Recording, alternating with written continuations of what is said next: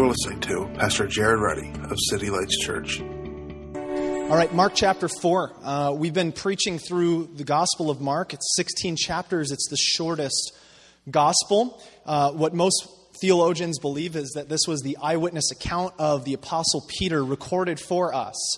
And we find ourselves in Mark chapter 4, starting in verse 26. We're going to work from 26 to 34 today, teaching on two of Jesus' parables. So the beginning of the Gospel of Mark starts rather abruptly. It starts off by Jesus saying, repent and believe, for the kingdom of heaven is at hand. And very quickly he moves from that, and this large swarm of people begin to rally around him. And in that day and age, as I've said this more than once, it's not uncommon for a large group of people to follow a charismatic individual. Somebody claiming to be Messiah was not uncommon then, nor is it uncommon actually today. There's many people that claim that type of messianic role. But in that first century time, there's nearly a dozen people that claim that. So Jesus then is like one of those other apocalyptic individuals. And in doing so, he begins to teach about the kingdom. Now, what's fascinating about this is that the Jews of that time were looking for a literal, physical kingdom. It's actually one of the reasons we find out that they end up really destroying Jesus is that their expectation for the Messiah was that he would bring a literal, physical kingdom. This is fundamentally the reason that Jewish people to this day do not hold that Jesus or anyone else is the Messiah, for the sole reason that when they read the Old Testament prophecies, particularly Isaiah is very, very strikingly clear, they expected that this Messiah would come and inaugurate heaven on earth in a moment. They expected that all this world would be renewed instantly. And because of that, because Jesus doesn't renew it instantly, they end up saying to him, well, you're just another a liar, a thief, and they end up crucifying him. The religious of the leaders of the day are at the forefront of that matter. So at the beginning of Jesus' teaching, he begins to share two rather unique parables which are interesting, explaining his kingdom. And we'll read together starting in verse 26. And he said, the kingdom of God, as is if a man should scatter seed on the ground. He sleeps and rises. Night and day, the seed sprouts, it grows, yet he knows not how. The earth produces by itself first the blade, then the ear, then the full grain in the ear. But when the grain is ripe, at once he puts in the sickle because the harvest has come. Second parable. And he said, what can we compare the kingdom of God, or what parable, what should we use for it? It is like a grain of mustard seed, which was sown on the ground. It's the smallest of all seeds on the earth. Yet when it is sown, it grows up and becomes larger than all garden plants and puts out large branches, so that the birds of the air can make nests in its shade. With many such parables he spoke the words to them as they were able to hear it. He did not speak to them without a parable, but privately to his own disciples he explained everything. Now, Jesus is sharing this parable for a very distinct purpose. This isn't Jesus trying to speak in cryptic code or as if he just kind of floated around and just tried to confuse people. Parables, though, it's interesting. Growing up, I would hear a parable was a heavenly story or an earthly story with a heavenly truth. Yes, but a parable was not only to reveal truth, it was also to conceal it. It was this idea, and even to this day, what's interesting about this, and you're going to see the major thrust of this parable is this, that Jesus is actually, the King of Kings, is hidden in something so plainly before our eyes. So even though Jesus is sharing these parables, it's not to just say, this is exactly what I want you to know, but rather, if you're interested in spirituality, which really brings an interesting point. When Jesus walked the earth, and to this day, unfortunately, we don't always do a good job about conveying that, he wasn't really looking for attention. That's really interesting. Jesus wasn't trying to find this large crowd to follow him. He's not against large crowds. He's looking for people to be discipled, to follow him, to know him, to love him. He's not necessarily saying that I really need people's attention. If they don't give it to me, I'm having an identity crisis.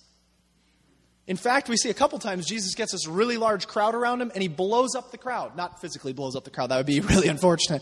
Got to clarify being that he is God. He doesn't blow the crowd up, but he just says a very controversial statement and everybody leaves it. So Jesus is in this thing. He's trying to say to people, this is what my kingdom looks like. See, at that time, if you're familiar just with the context of that period of time, the Roman Empire started, some people say 700 years, but it wasn't really in its full, primacy or whatever until just a little bit before Jesus was born. I believe it was about 25, 30 years before Jesus was born, and 180 years or so after him was what was considered the Pax Romana, Roman peace, where Rome itself was actually later on referred to as the eternal city. The people in Rome, it wasn't just like we're Americans and we get upset at our government and we make a vote or we have political parties. At Rome, there was actually to the point where that the imperial cult, the Roman Empire, was the dominant religion of that day. That's something that's very interesting that you can very easily see, that even Caesar was considered the son of God. That was actually a title that developed out of Roman history, which is kind of interesting. So Jesus comes in, though, and he says this: my kingdom's different. My kingdom's different. It doesn't come through swords. It comes through salvation. It doesn't come from enslaving people. It comes from serving people. It doesn't come with this loud boom. Later on in the Gospel of Mark, Jesus says that your natural kingdoms are all about people lording over you, but I've come to serve. And Jesus tells us that this is what the kingdom's like. The kingdom has this assurance about it. As if a man just scatters seed, it hits the ground, and he goes to sleep. He's not worried about it. He talks to us about the sovereignty of God here. This idea that God's kingdom is growing in this earth, and let me encourage you, in this city, regardless of if we see it or not. God is constantly working, constantly doing something. We have to be incredibly careful to not reduce the kingdom of God to something that we do, but yet recognize that His Spirit is constantly at work in our hearts and lives, whether we see it. Then he goes on to say this. The second parable, and I want to focus a little bit more on that. I have to remember that there's not necessarily breaks in when he was teaching. He said, what can we compare the kingdom? The kingdom of God is like a mustard seed, the small seed that when planted in a garden, it grows to become the largest tree, or the largest of garden plants, although the Greek there is actually tree, so that the birds of the air can make their nests in its shade. This is interesting. Jesus uses the imagery of a tree, a seed and a tree. Why? I find it fascinating when you look in the Scripture. There's certain themes that are recapitulated, that play over and over and over. We understand that death came by a tree in the book of Genesis, that when Adam and Eve sinned against God, it came through a tree. Yet Jesus is alluding to this idea that He is the kingdom incarnate. He is the rule of God, the reign of God, God Himself sown into this world as a seed. And this is mind-blowing for the sake of this. I was recently, sharing, just communicating about the gospel. We're talking about this, and I say, when we don't necessarily recognize the scandal of God's grace, the scandal of what He's done here. When things go wrong in our lives, we instantly go, why God? Or God, why aren't you doing something different? But yet, we all have markings of not only a carbon footprint, you're using those aerosol cans on your hair, right? But a suffering footprint. I was contemplating this even this morning. I was thinking through it.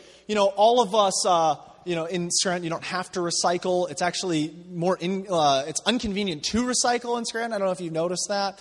They don't have any reward program in New York. They pay you to recycle. That's awesome. And in Pennsylvania, it's like they punish you. It makes you do more work, right? So we're just leaving this huge carbon footprint everywhere we go.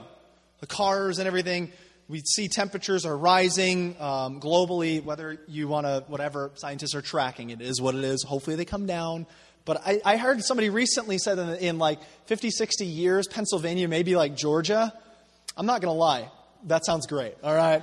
I'm just saying. That's cool as long as the waters don't rise. No. But we all have a carbon footprint. We're a part of, yes, Lord. All right, it's just a lie. I thought he was doing something. We're all a part of marking this world. Everything we do. And it's interesting that if you really look at humanity, even our solutions to problems typically cause more problems. You particularly see this with like medication commercials. Have you ever noticed that? It starts off and it's like, I used to bleed out of my eyes, my nose would constantly itch, and I couldn't stop throwing up, 15 times a day. Now, with this medicine, I no longer bleed out my eyes, I bleed out my ears and do this. And they have to what I'm talking about. It fixes one thing, but in fixing one thing, it causes another. And I know I'm using hyperbole there, but simply saying this, that everything we do never really gets to the root. Have you seen that? Everything we do, we try to vote in a new budget plan without ever getting to the problem. And it's one of these things that, and I'm not speaking politically of a party, I'm just simply saying that as humans, it's almost as if we're on this grand journey of the more we try to be God, the more problems we create. So we fix one and we create them. I was recently thinking about this, and maybe this is just me as being an idealist, and honestly, our world economy would probably crash if this was the case, but how many jobs, how much of our economy goes into trying to hold in human suffering? How much of it, and I'm not talking about natural disasters, I'm talking about things that humans do against other humans. Think about how many jobs and how many bureaus and how many committees and councils and real things. And I'm not saying that those are necessary, that those are bad. I believe God's calling Christians to go into those spheres and be salt and light. But think about that. How much, if there was no human-to-human suffering. I'm not talking about natural disasters and things that are clearly out of our control, but what about the things in our control? See, when we think about the scandal of God's grace, we have to recognize that all of us, in one way or another, myself included, contribute to the suffering of mankind. I just do. It's not something I'm consciously going out and, I'm not, intentionally hurting people. It's just in my life. The sinfulness of my heart has caused me to contribute and to create a suffering footprint. But here's the scandal of God's grace. Jesus, who has not contributed in any way to human suffering. Zero. See, if I do something wrong and I'm punished, there's consequences for that. I did something and justice is served. It's the ultimate justice for me to be paid for what I did wrong. But yet, Jesus, watch this, is this seed, the smallest of seeds, sown into a New Testament time where they were actually relatively at peace. And this seed comes and grows up before them and is ultimately crucified on a tree. Why? As the ultimate act of injustice. The Christian doctrine is that Jesus is fully God, fully man, and sinless. So if I was falsely accused of a crime and was punished for that crime, that would be unjust. But the truth is, I've got away with other things in my life, probably many of them, I'm not quite sure what, but I probably got away with those things where I should have been judged. And I've hurt people and caused hurt. But yet the scandal of grace is this. The guy who probably doesn't have a carbon footprint either because he wore sandals, but he doesn't have a suffering footprint. He doesn't leave anything in his wake. That's the person. That's the individual who grows up as this small seed and is ultimately crucified, the ultimate act of injustice. Ultimate act of injustice. Comparing this parable, this idea of a seed growing, the kingdom growing, we see in Isaiah chapter 53, in Old Testament prophecy, the prophet Isaiah, speaking of the coming of Christ, says this: "Who has believed what he's heard from us? And to whom have the arm of the Lord been revealed? For he grew up before him like a young plant, and like a root out of dry ground. He had no form or majesty that we should look at him, and no beauty that we should desire him. He was despised and rejected by men, a man of sorrows and acquainted with grief. And as one from whom men hid their faces, he was despised and was esteemed not. Surely he has borne our griefs and carried our sorrows, yet we esteem him stricken, smitten by God, and afflicted." Verse 5, "But he was wounded for our transgressions. He was crushed for our iniquities. Upon him was the chastisement that brought us peace. And with his stripes we are healed." Verse 6 says, "And we all like sheep have gone astray. We've turned each every one of us to his own way, and the Lord laid on him the iniquity of us all. I won't continue, although the rest of it is powerful. The prophet Isaiah starts off and says this, who's going to believe this? Who's going to believe this claim? If you have not seen the gospel message in a way that actually brings you back and goes, that's hard for me to believe.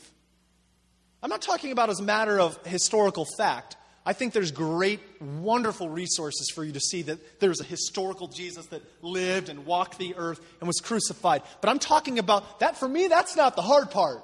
Hard part's not to look at Jesus and say, oh yeah, he lived, he died, he was crucified. That's not difficult. What's hard for me is the question of why. Why? It says this, that a man scatters seed. Something in the heart of God chose to go to a world that was rejecting him. Totally rejected it. And he goes, and you know what I'm going to do? I'm not going to wait for them to cry out and say, I'll tell you what, my grass never says mow me. I'm really good at ignoring that, let alone the ground says sow seed into me.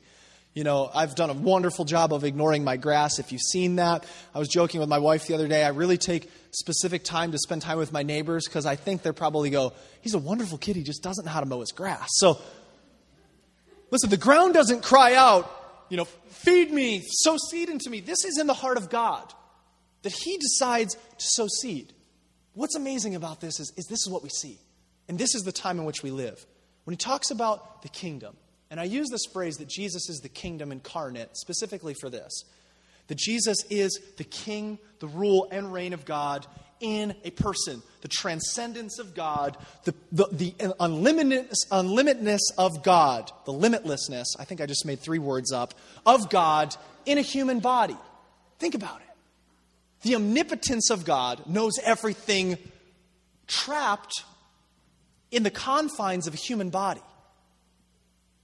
The omnipresence of God, a God that is everywhere at once, confined willingly into a human body.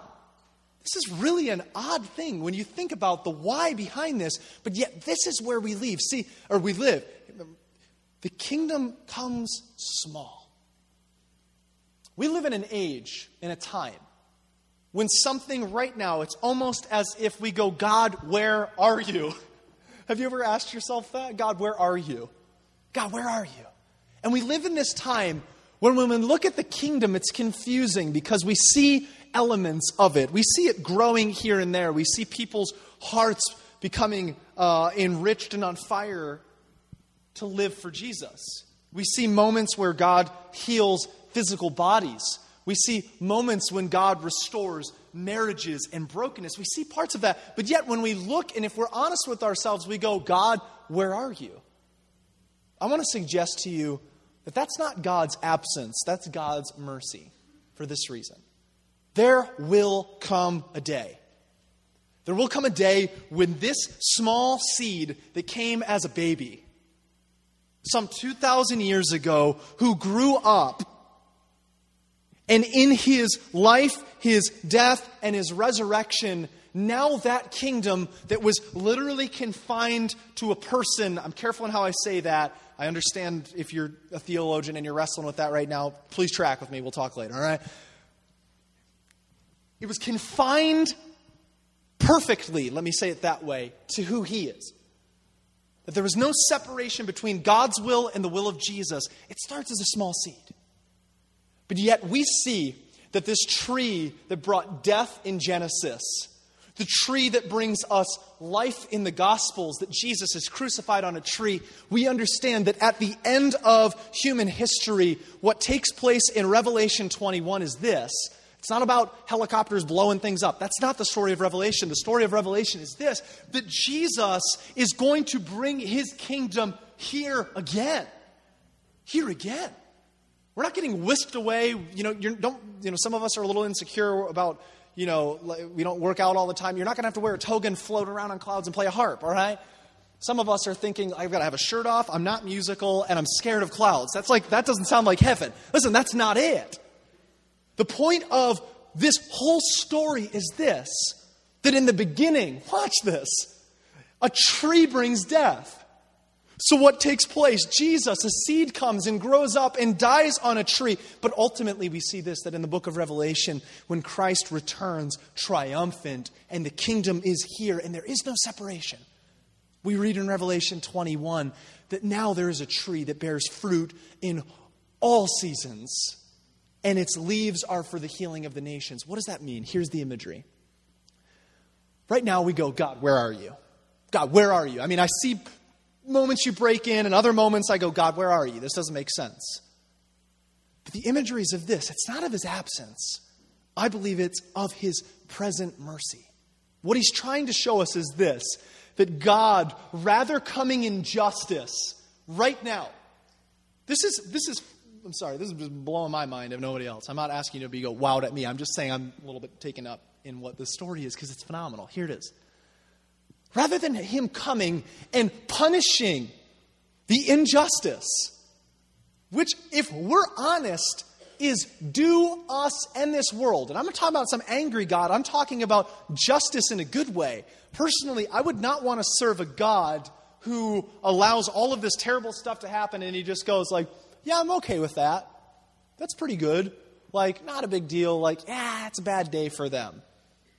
I want to serve a God who ultimately, I'm not talking about punishes them as if I'm angry at people, want them punished. No. But a God who is just, who brings things back to its original value. So when we say, God, where are you? It's not his absence, it's his presence in this. God, in his mercy, we read throughout the book of Romans, has held back this time of reckoning in time of justice so that people now could come under the shade of the tree, Jesus, who will eventually overtake the earth. I sound like a madman, don't I? It's true. I'm like, let's do it. No, it's not our job. But Jesus right now, this seed, this baby, I think that's amazing. The weakness, the frailty of human life. He comes, and in this moment, he's not absent from human history. He's not to this point where we go, God, where are you? God's going, no, don't worry. There will come a time when justice is here on this earth. But until that time, right now, it starts as a seed. It'll eventually overtake the world, overtake the earth. That's the biblical story. However, in this present time, you have a choice. And this is the mystery of the kingdom. This is the scary part of this. That in the present time and age, we have a choice to either choose or reject the inevitable. That's the mystery of the kingdom. That God in this present time has given you the choice to either say, I want that kingdom that's eventually going to overtake this earth, that's already presently breaking into this world. I can allow that to come into my life and begin to change it. Justice can be absorbed in Christ, and I can have his new life. In this present moment, yet the mystery of the kingdom is this. People will still look at it and say it's foolishness. I don't really need it. I'm better on my own. I don't need that. No, it starts small. It's a seed. I think it's phenomenal, to look at Christ in the way that he came to this earth as a baby. I say this jokingly, as you'll see. I've often wondered why Jesus doesn't show up during the halftime Super Bowl, especially when it was Janet Jackson. Knock her off stage and say, here I am. That would have, to me, would have won the world. People just go, you got rid of Janet Jackson and you appeared? Yes, that's really good. I say that jokingly, but the reason I say that is this. The mystery of the kingdom is that we far too often live this in a state of paralyzed apathy that says, God, you know my address. If you want to do something, go on and do it. Well, the only problem with that is transcendence became baby. Omnipresence became baby. Omniscience, baby. Omnipotence, all-powerful, became Christ in a child. We say, God, if you want my life, if you want to do something with me, then just take it. And he goes, no, that's not it. My kingdom's already here. And you have a choice now. Either enter or reject. My prayer this morning is that you would see this parable like I said, not in the absence of God, where are you, but in his present mercy. And number 2, his opportunity for grace.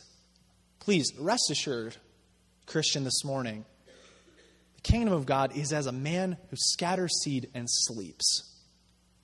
I am so thankful that the God I serve is not up at night. Actually, he is up at night because he never sleeps. This is, again, a parable. I'm so glad that he is able to be at rest. That when this whole world broke, as it is, he didn't look to his Son and to his Spirit, 3 in 1, and say, we're in trouble. This is going to be really bad. He didn't do that. Thankfully.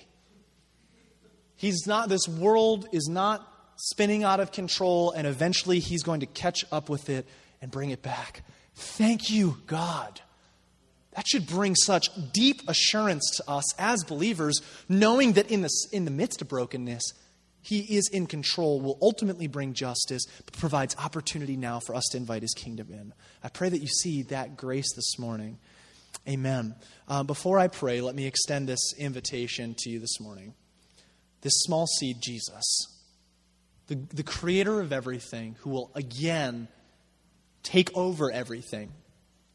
For in him and through him, for him, all things are made. Eventually that's going to take place.